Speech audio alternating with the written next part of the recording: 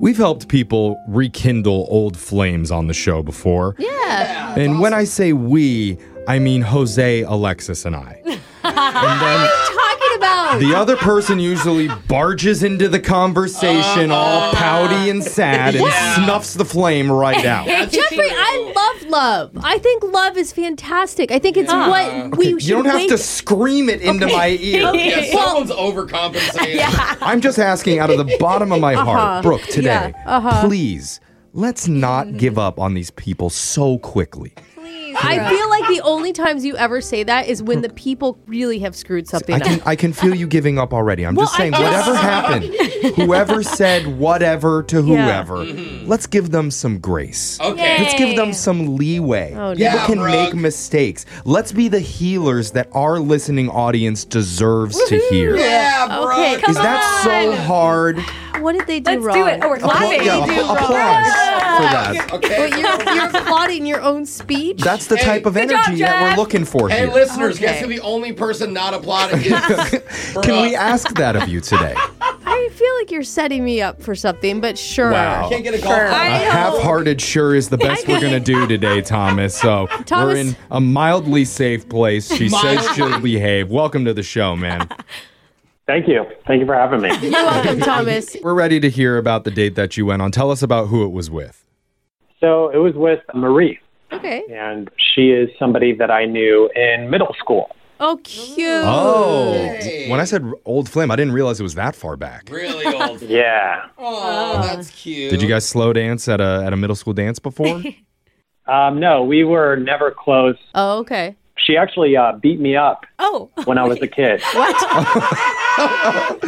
Beat you up? Well, She's like giving you a swirly. You're like, you're so beautiful. Yeah. Is she still scary or? No, she's not as scary. Okay. You know, women are a little bit intimidating to me, but she's not nearly as scary anymore. Did she remember that you're the guy that she beat up? Yeah, so maybe I'm jumping ahead too much, but when I went out on the date with her, I actually wore a boxing helmet, like a boxing headgear. That's so funny. That's amazing. You're like, rematch. Let's do this. We're adults now. Let's go. Round two. What did she say when you showed up wearing that? She laughed. She thought it was great. She knew exactly what it was. Oh, my God. That's actually pretty funny. How did you guys reconnect? Just through a dating app. Oh, wow. You guys matched on a dating app. Cool. Yeah, so I'm recently divorced. So I got on the dating app and she was on there. And I didn't recognize her. Like I sort of recognized her, but not completely. You're like, can I get a picture of your fists coming towards my face? Then I might recognize it. But it is kind of crazy how many people stay in town. Like after middle school and high school, you're all in the same community still. That's great. Yeah, it was great. Cool. Yeah, so what'd you guys end up doing for the date? Well, I just texted her hey, just want to meet up for dinner. We just went to a sports bar and had some food and. Oh, that made your headgear not stand out as much since you're at a sports bar. You guys here for the boxing match? Big fan.